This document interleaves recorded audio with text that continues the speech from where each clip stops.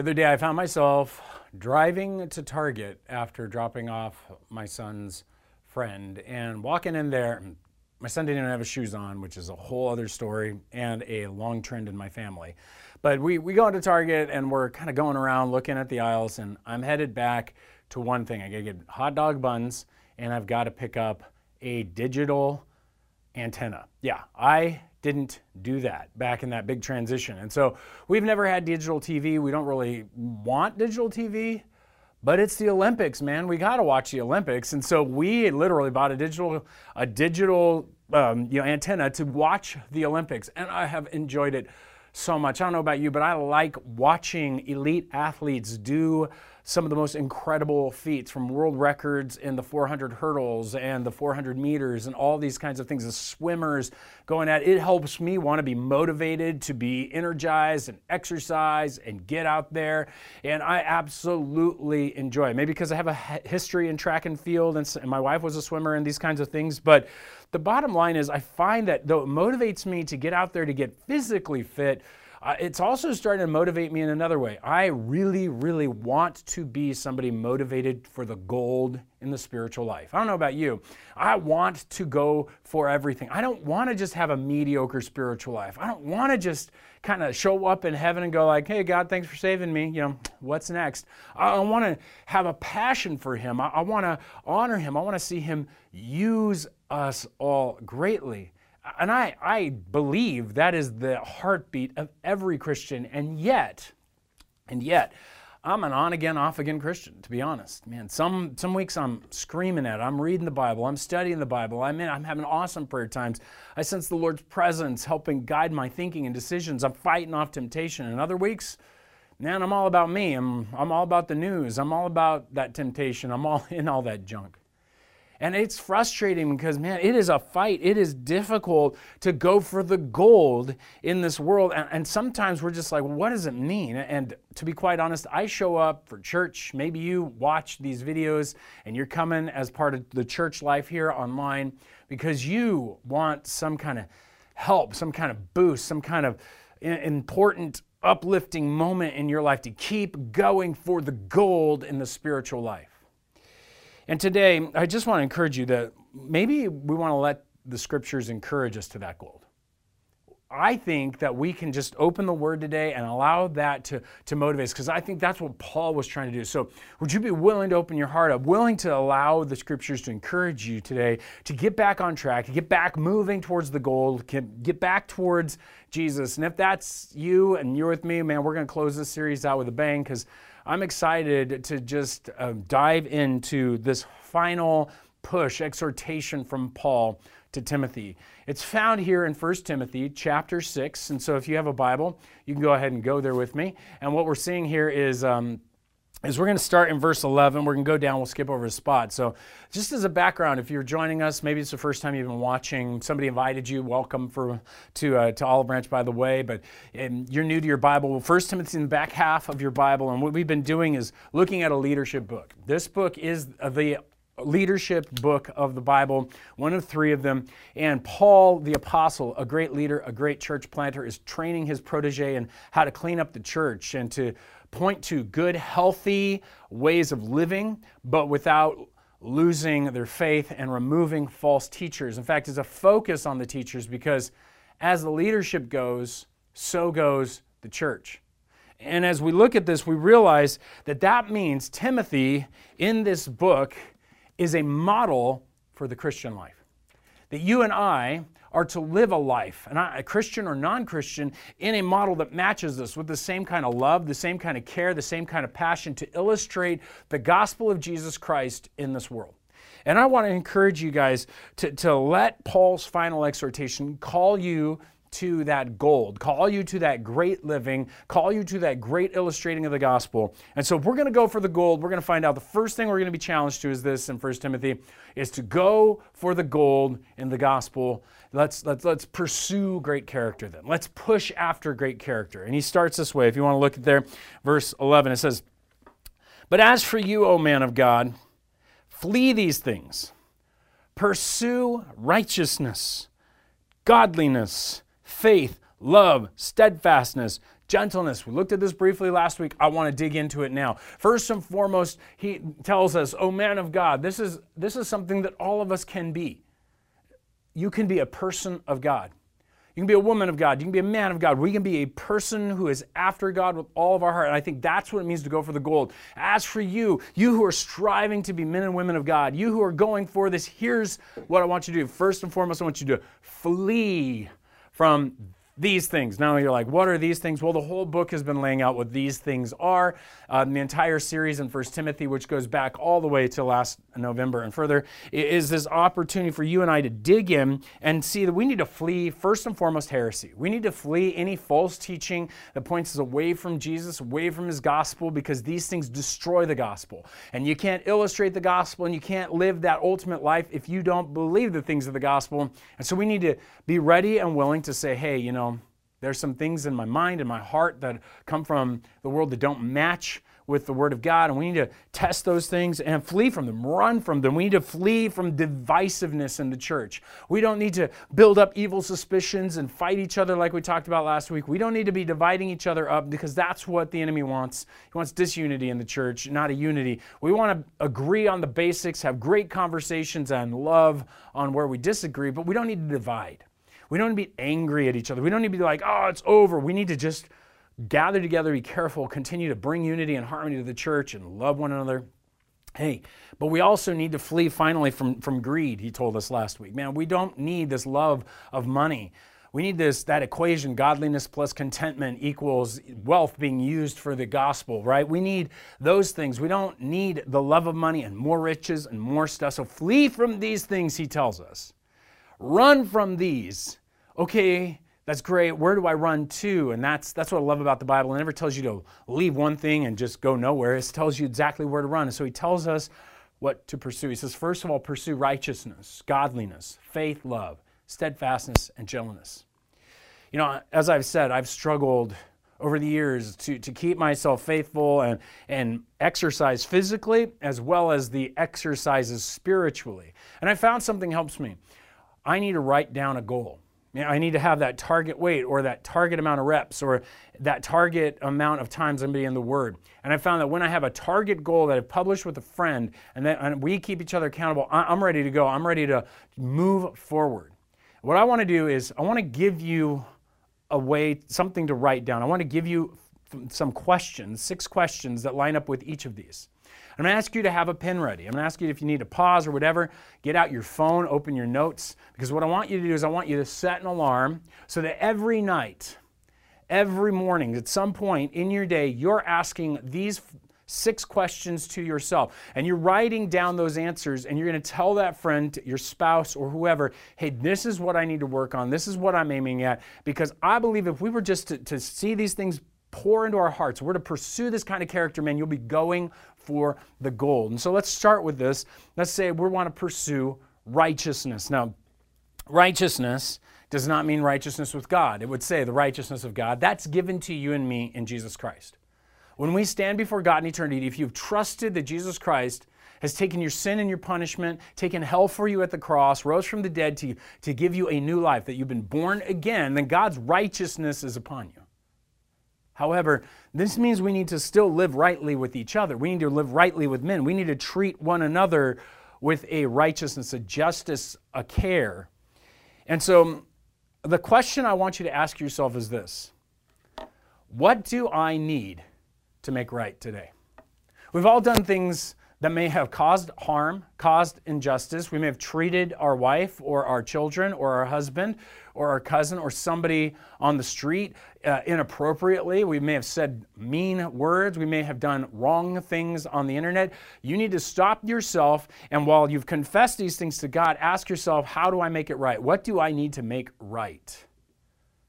Because that's to live righteousness, and pursue that. Do it. It may be that you got to eat crow. Man, make the cookbook. Figure out how to do that in every way possible. But we need to ask ourselves, what do we need to make right? Because we want to pursue being right with others. We want to pursue this idea of living with self-sacrifice. We want to pursue this idea of loving and showing off the gospel. And so that next part is godliness. The whole book of 1 Timothy is about godliness. And again, it is living a life that matches the gospel. It is living a life before God so that you can stand right before him and that he's saying, yeah, what I've called you to is equivalent to what you're doing. And so the question I think that we should ask, and the second question for godliness is really this: what can I do to please you, Lord? What can I do to please you, Lord? God, there's something that you're asking of me to do in the scenario at work. What can I do to please you, Lord, in my devotions? What can I do to please you today? It's not to make him happy with us in the sense of like to save us. He's never more pleased for us, but we want to respond to his pleasure. We want to respond to his love and say, God, I want to do things that make you happy. I want to do things that make you excited. I want to do things that go for the gold. What can I do to please you? Maybe it's he calls you to share the gospel with somebody. Maybe it's that you know you need to kind of care for that person this week. Maybe it's that you know you need to spend some time in prayer and just talking to the Lord about the things that you need. Or maybe it's just you need to get into the Word of God and just read it and let God speak to your soul. Maybe it's to take that deep need from the addiction or the struggle and the anxiety to him and just say, God, I just lay it to you. This pleases you, that you would take care of it. But what can you do to please the Lord right now? And that's really that thing that we pursue godliness after. Now, he goes on, he says, I want you to have faith and love. These two things go together over and over in 1 Timothy. And so we can't really separate them, but we're going to put them in a category of this idea of living a life in which we trust God and from that trust are willing to sacrifice for others. And so the first question when it comes to faith, when it comes to trusting God, is what do I need to trust the Lord in or for today? So when your alarm goes off, when you're looking at this question, you're stopping yourself to say, what is it that I need to trust the Lord in? Is there something that you're putting it in your hands? Is it that financial struggle? Is it that health problem? Is it that discipline with your children? Is it the singleness that you feel? Is it the sense of purposelessness that you're feeling about how things are going in your life? What is it that you need to trust the Lord with? And then to bring it to him. So God, I'm trusting you in this. I'm just going to release it. And this is a process of just letting God handle the things God handles so that you can handle the things that are right for you to handle. So what do you need to trust the Lord in today? What do you need to trust the Lord for? What does he need to bring for you? And so as you answer this, write it down right now as we're working through these so that you can begin to consider these things, because we want to pursue trusting God, having faith in him.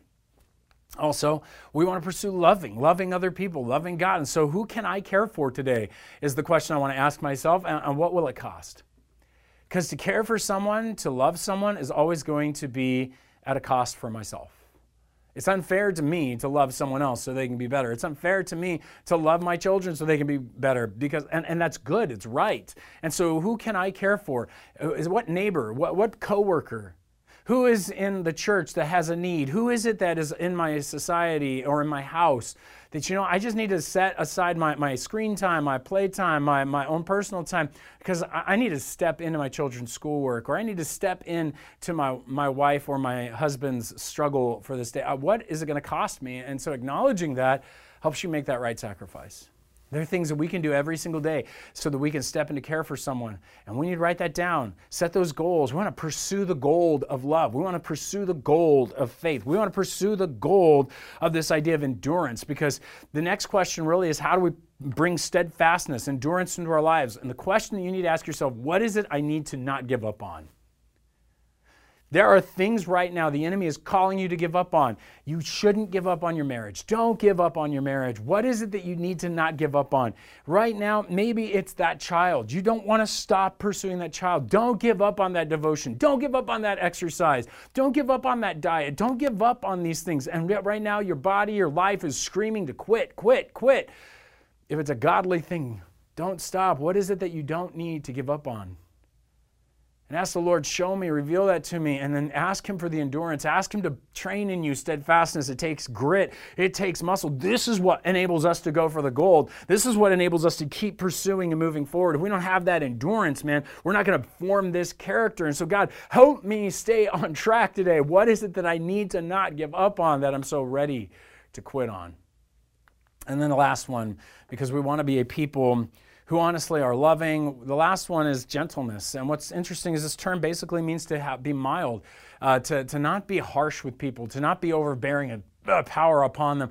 And so the question I want to ask ourselves is, with whom and with what do I need to calm down, right?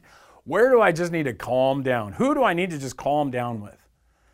And I'm a parent of teenagers, and I pretty much can answer this question at any moment of the day when I'm having to do discipline or something's bothering me. So often when I see my kids, I see something that is like me that I don't like, and I need to calm down. Maybe I need to calm down with myself. Maybe you're too harsh with yourself, constantly pounding yourself and beating yourself up for the things that you've done wrong. Maybe if God's calling you to be gentle with others, maybe He's calling you to be gentle with yourself. So let's ask this question, with whom and with what do I need to calm down? Write it down. Ask God to give you the power and the patience and the love to be able to have this fruit in your life, this character, because it's this character that enables us to pursue the goal. It's this character that pushes us to press forward and to reach out. And can you imagine what a church would be like if we had these characteristics? If everybody knew someone they were going to care for, if everybody was being gentle, if we had this faith that God was going to provide for us, so we weren't striving for the money, we weren't running after these things, but we had this godliness in which we were doing things to please God because we loved to please Him, that we knew that we did something wrong, we were making it right. Can you imagine what a church would be like? Can you imagine how magnetic it would be to bringing people to Jesus? Can you imagine how your life would be and how magnetic it would be if this is the kind of thing that you were doing? Because the church is made up of people. As the leadership is supposed to do this, so the church is supposed to do that. That means you and me, we are supposed to be people of this kind of character. Pursue it. Go for the gold, guys. Don't give it up. This is going to be awesome if we see it, but it means one thing. It means that there's a struggle. There's a fight that we're going to have, and that's exactly what we see. To go for the gold in the gospel, let's at least fight for the best life. Let's get in the struggle. If we're going to go for the best life, we're going to go for the gold, we're going to go for the ultimate thing, showing off the gospel and illustrating it, man, there's going to be a wrestling match for the eternal life. There's going to be a wrestling match to have that best kind of life. There's going to be a fight so that we stay in it and we experience what God wants us to experience. And so I want to show you how this comes out, because I believe that God calls us to something that's great. Everybody at some level loves a deep struggle. You say, no, we don't. Yes, we do. We watch movies about deep struggles. We celebrate people who've overcome deep struggles. That's why we watch the Olympics. These people didn't make it there because they were just naturally talented. They struggled. Some of them fought through asthma and all these kinds of stuff, right, to become world champions. There's always a good struggle. And we don't want to be called to something small. We want to be called to something great. And that's going to require some struggle. It's going to require us to press through. God wants to call you to pursue the greatest life, not the small life, not the easy life. He wants to call you to throw off some of the comforts, to get into the wrestling match. I know parents all told us, hey, don't get in fights. This is one of those fights we can tell our kids in our lives to get into. It's like achieving those A's. It's like getting to be the boss. It's like climbing the corporate ladder. We can put all that aside because we get a chance to go for the gold in the spiritual life. And so Paul tells Timothy, fight. Fight the good fight of the faith. Fight for it. Get out there. Fight this good fight. Take hold of that eternal life. Grab it. It's the one you were called and about which one you made the good confession about in the presence of all these people at your baptism, right? Fight for that good faith. Go for it.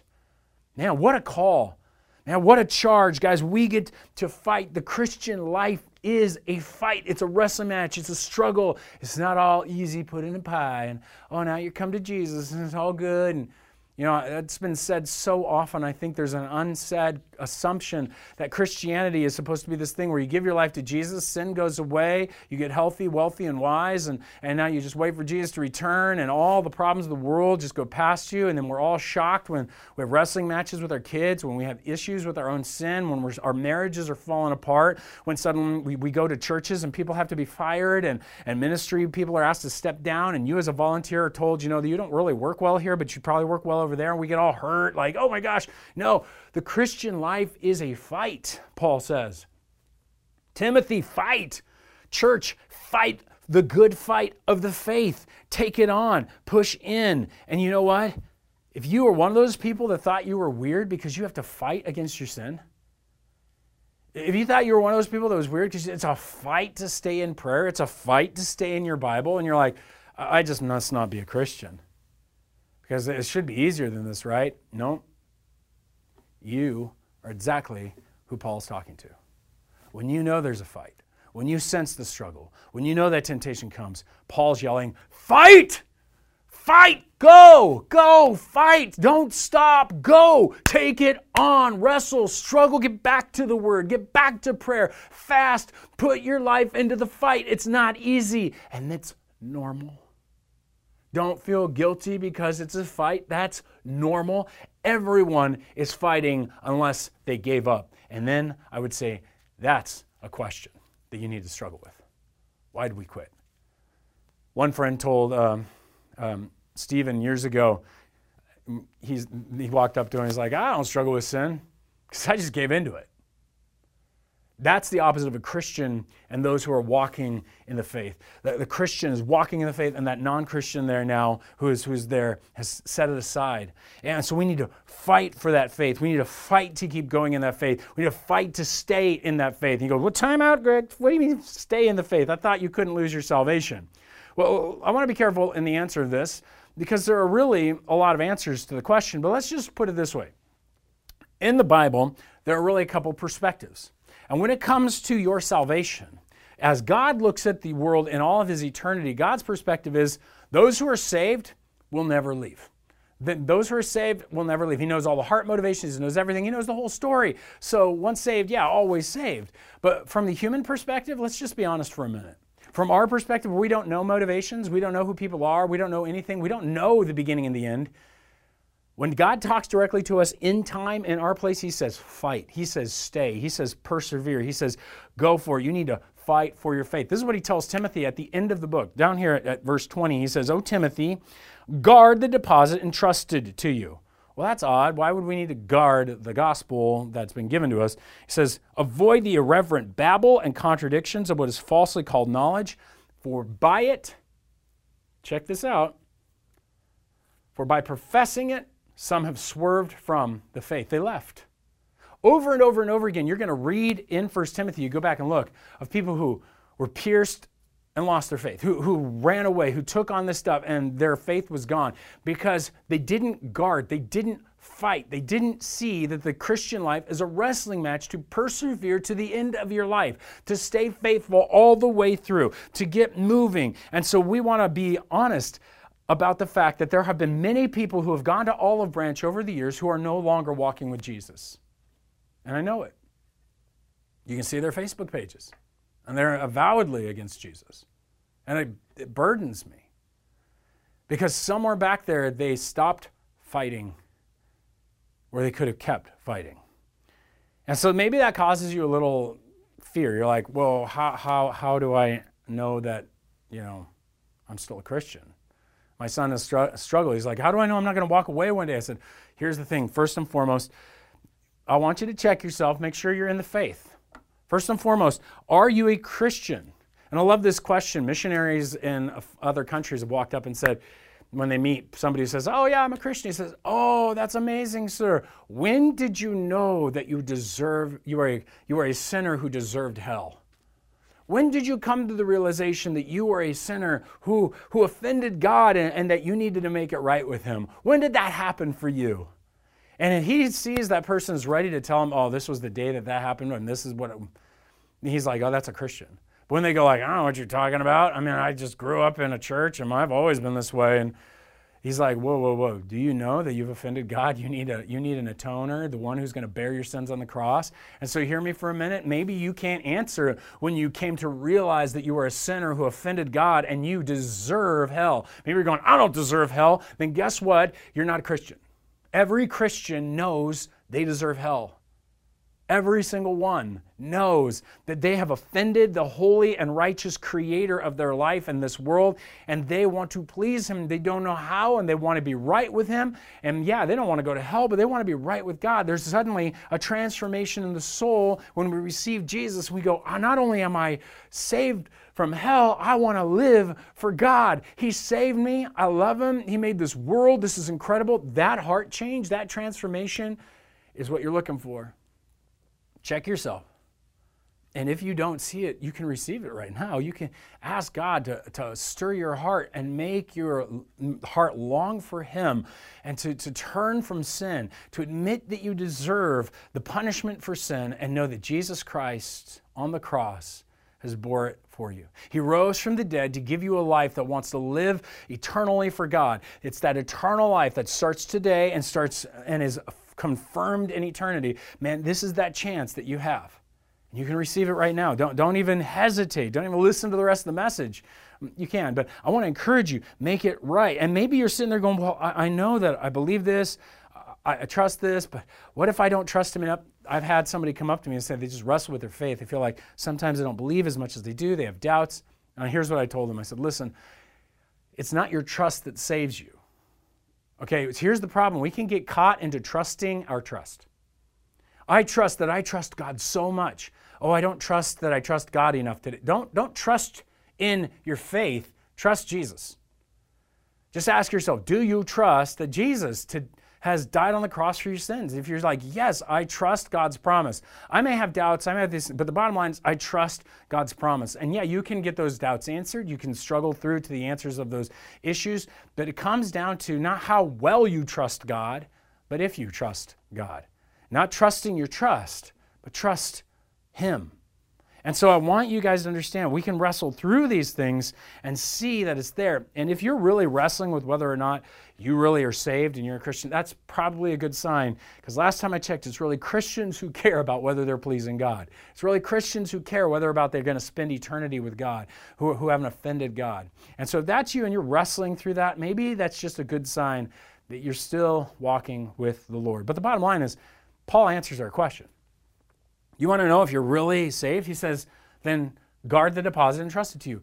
Guard it today. Fight for it. Fight for the faith. Live it out now. Keep going. Don't give up. Keep pressing. Keep going after Him, and you will stay firm. One of the things that you can simply do as you fight for your faith is to remind yourself of the gospel every day. Old Reformed pastors and people and Puritan pastors and these guys used to say, preach the gospel to yourself daily.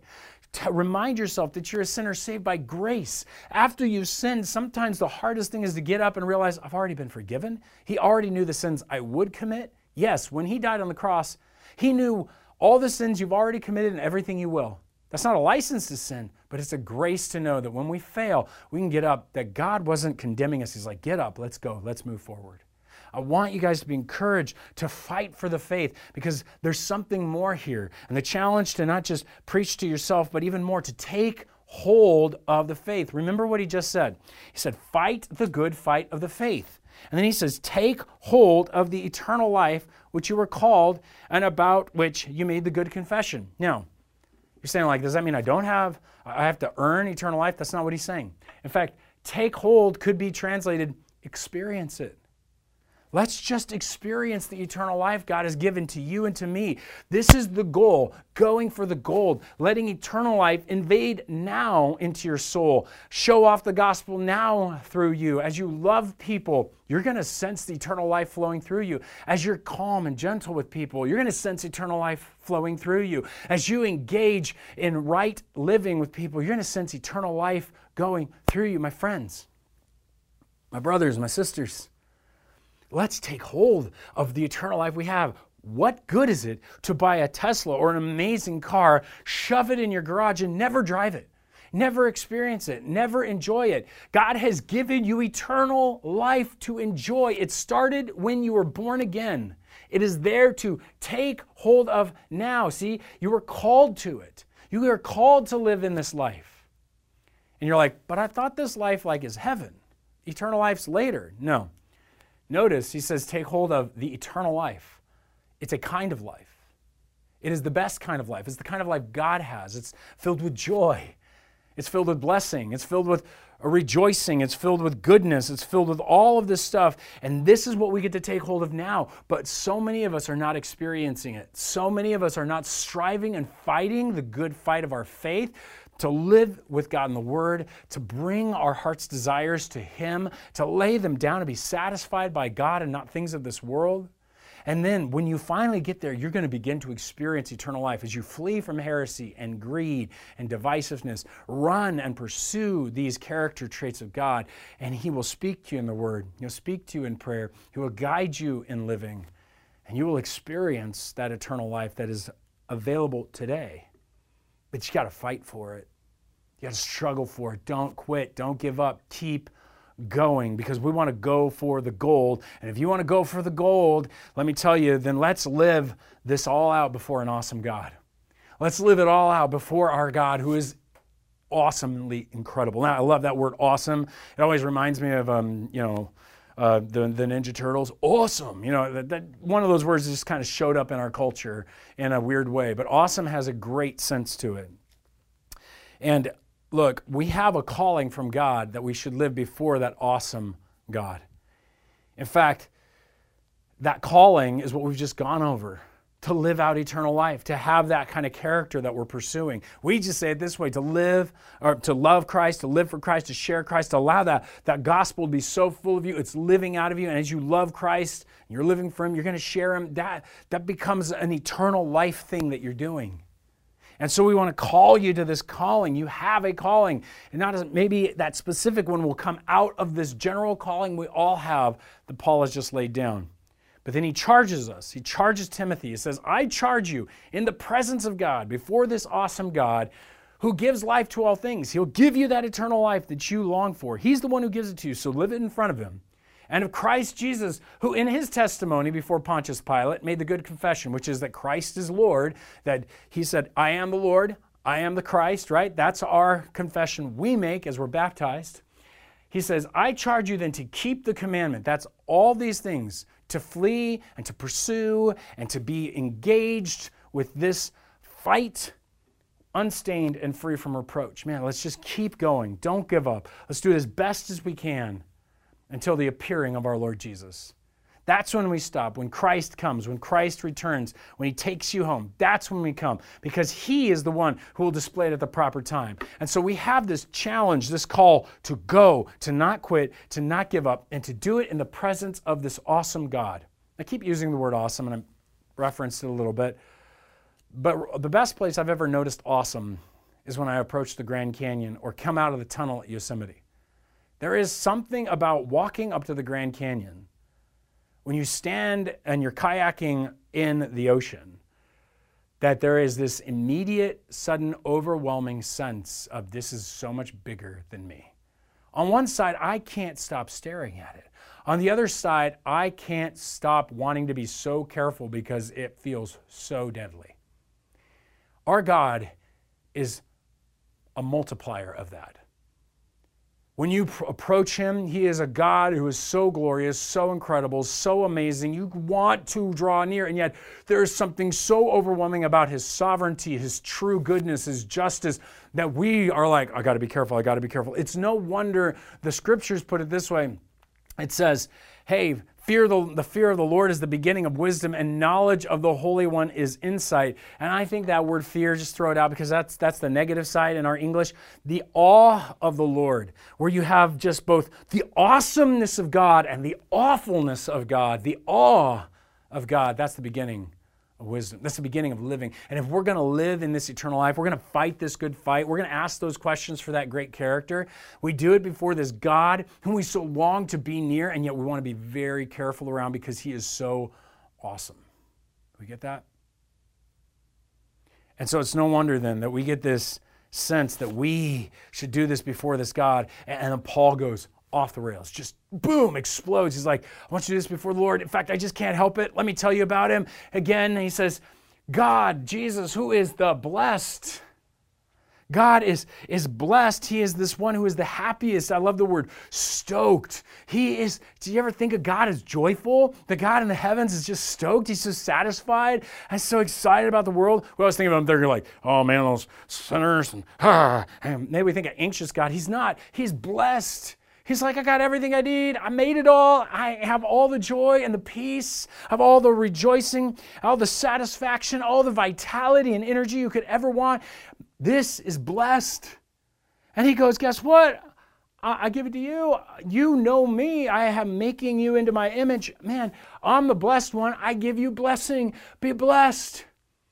This is our God who is the blessed, the only sovereign. There's no other gods. No one's above him. He's the final arbiter. He is the ultimate rule of good and truth. We don't have to fear and do and perform for some other group of people, some other God out there, some other way of attaining goodness and being in the presence of God. No, he's the sovereign. He opened the way through Jesus. We trust his rule, his reign, and his gift. Because he's the King of Kings. He's the Lord of Lords. He's over our governors and our presidents and our dictators and all these things. And ultimately, we may stand before these governments, but they stand before our God. And so we can be confident in this world to walk according to his word, no matter what the world tells us, no matter what the governments say. We will be faithful to him because he will judge them. And we know that he judged us on the cross in Jesus. And so we're free. We can celebrate that he's the King of Kings. He is the Lord of Lords. He is the last arbitrator. He is the final judge. And that he is the one who alone has immortality. Death can't touch him. He's never going to die. He's been alive. He is the grounding for reality. He's why we can know truth. Guys, he is the immortal one and he gives us life. So what we see here now is we don't have to fear somebody's going to kill God. You're not going to get like in the Golden Compass books and we're going to go kill Yahweh. That's all that ridiculous silliness. He's the immortal God.